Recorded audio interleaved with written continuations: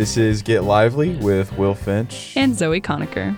This podcast is brought to you by The Technique, our on-campus newspaper, as well as Rec Radio, who have partnered with us to bring tech students quality entertainment and the freshest, dankest news. So today's topic is gun control, and we know that this is a sensitive issue, but we wanted to understand the specifics a bit more and try to clear up some misconceptions about a lot of the facts around the issue. So, thanks to Rec Radio and the news people, especially Asia Nicely, we love you. We have some facts that they aired on their own news show that we wanted to share with you guys, so I'll just list those out right now. So, I believe they're all for the year of 2018. So the definition of mass shootings is 4 or more people shot and or killed at the same general time and location. Since Columbine in 1999, 150,000 students at 170 primary and secondary schools have been killed. In 2018, there have been 18 school shootings, including 5 during school hours with injuries, 3 intentional without injuries, 2 carried out by officials where guns were intentionally fired, 7 took place outside of school hours, and 1 was an accidental shooting during a club meeting, which I don't understand how that happens, but that is in the list. And on average, 24 students are shot every day in the United States. In 2016, there were more youths killed by gunfire than any other year this millennium. And that number was 1,637 kids. The Douglas High School shooting, which is the most recent, was the 30th mass shooting in the United States this year. And that was just last week, right? Yes. And I think that was, it's among the top 10 of most killed during a mass shooting. Yeah, I think, I don't know the official number, but I know that when the news first broke, it was at least 17 students and members of the faculty. Right. Today, basically on the show, we wanted to kind of get to the root of the debate and kind of understand all of the different sides to it, not necessarily just presenting our own opinions, which is obviously welcome, but we also wanted to listen to what other students had to say. Right. And so we think, as a whole, that the ignorance of facts and the inability to listen to other sides is basically the root, and that it's really important to come to a middle ground because we all want the same thing, which is far less lives to be lost and for Americans to maintain freedoms as well as their own safety. So on that note, as we began recording, Trump administration and Trump himself, I believe, introduced a ban on gun modifications.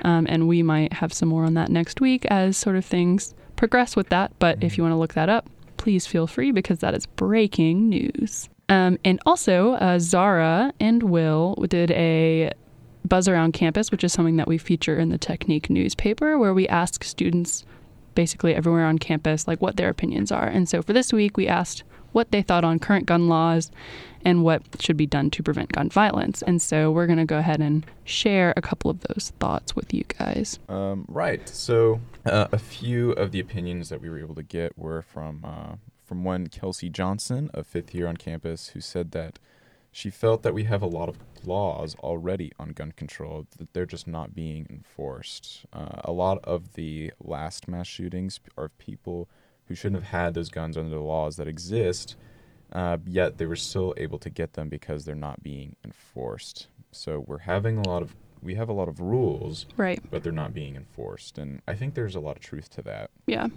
I think some of the current laws, especially in Georgia, are that we do need a background check. You have to be at least 18 years of age to acquire a gun. I think it's specifically shotguns or rifles.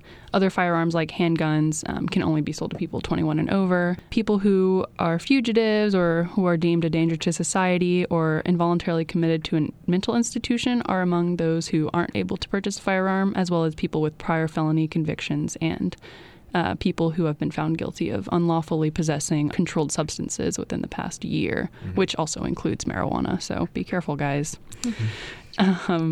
And also, as we all know, the right to own a gun and bear arms is in the Constitution, which is, I guess, one of the main points of this debate. And I think that's what separates the United States from a lot of other countries that have dealt with gun control in response to mass shootings, is that the United States specifically has the right to own a gun as a part of the rights to a citizen.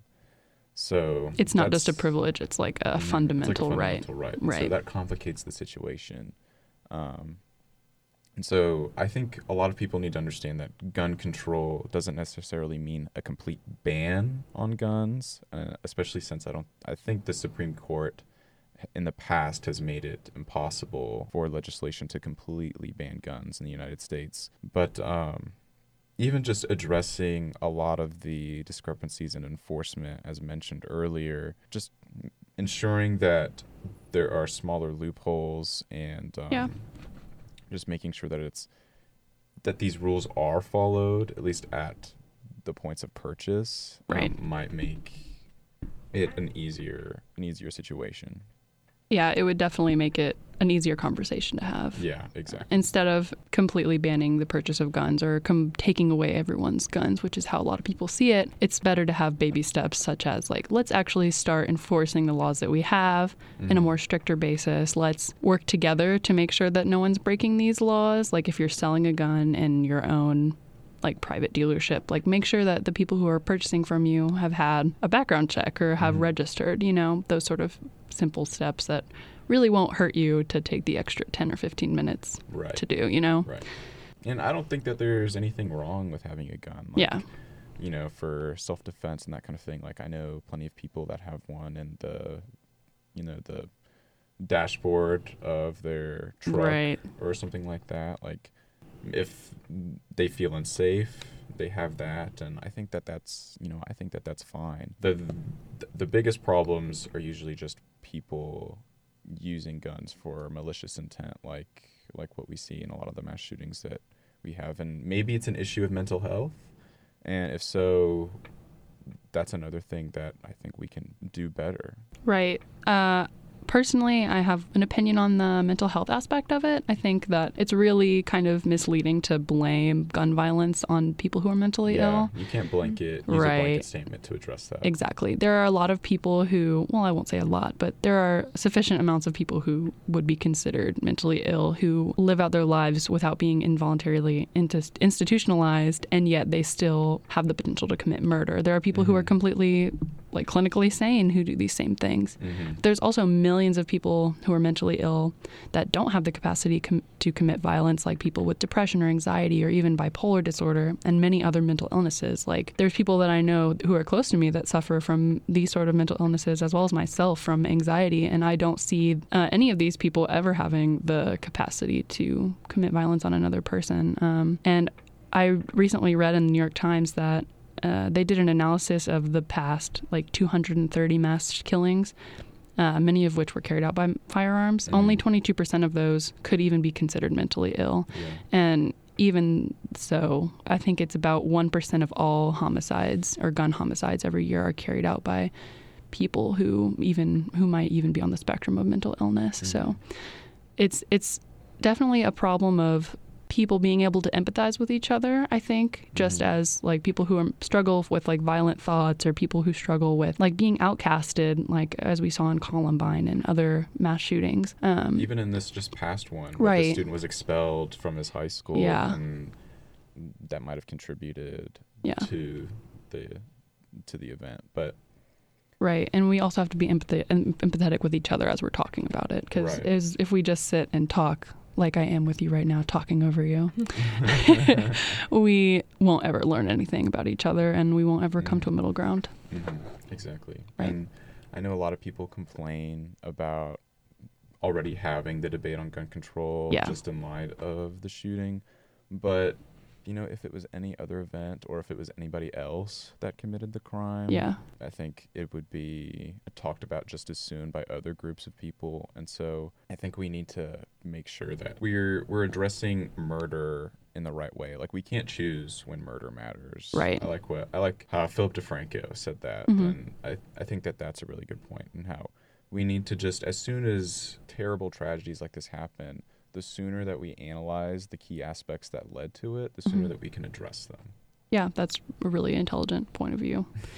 And I wanted to talk about, at the closing, what we can do personally to kind of stop this sort of thing from happening. I know it seems like a huge issue, and I don't know, I personally feel helpless when it comes to this sort of thing, but what do you think are some things that we can do as a community, as a Georgia Tech student body, to help each other and sort of prevent some of these things from happening? I think going back to your point of a lack of empathy, just making sure that you as a person try to extend a little bit of kindness just to at least one person a day. Yeah. Right. whether it's just actually looking up from your phone and smiling at somebody, or if you're walking in the opposite direction of somebody, not avoiding eye contact that one Right. time and actually looking at them and saying, like, hey, like, what's up? I Right. don't know. I like But your shirt. Your shoes are cool. Yeah, yeah. Like, I hope you have a good day. a little bit more happiness in the world, I think, can go a long way. Yeah, even when it seems like there's none, there's definitely some room to celebrate life. And so, yeah, that's a good point.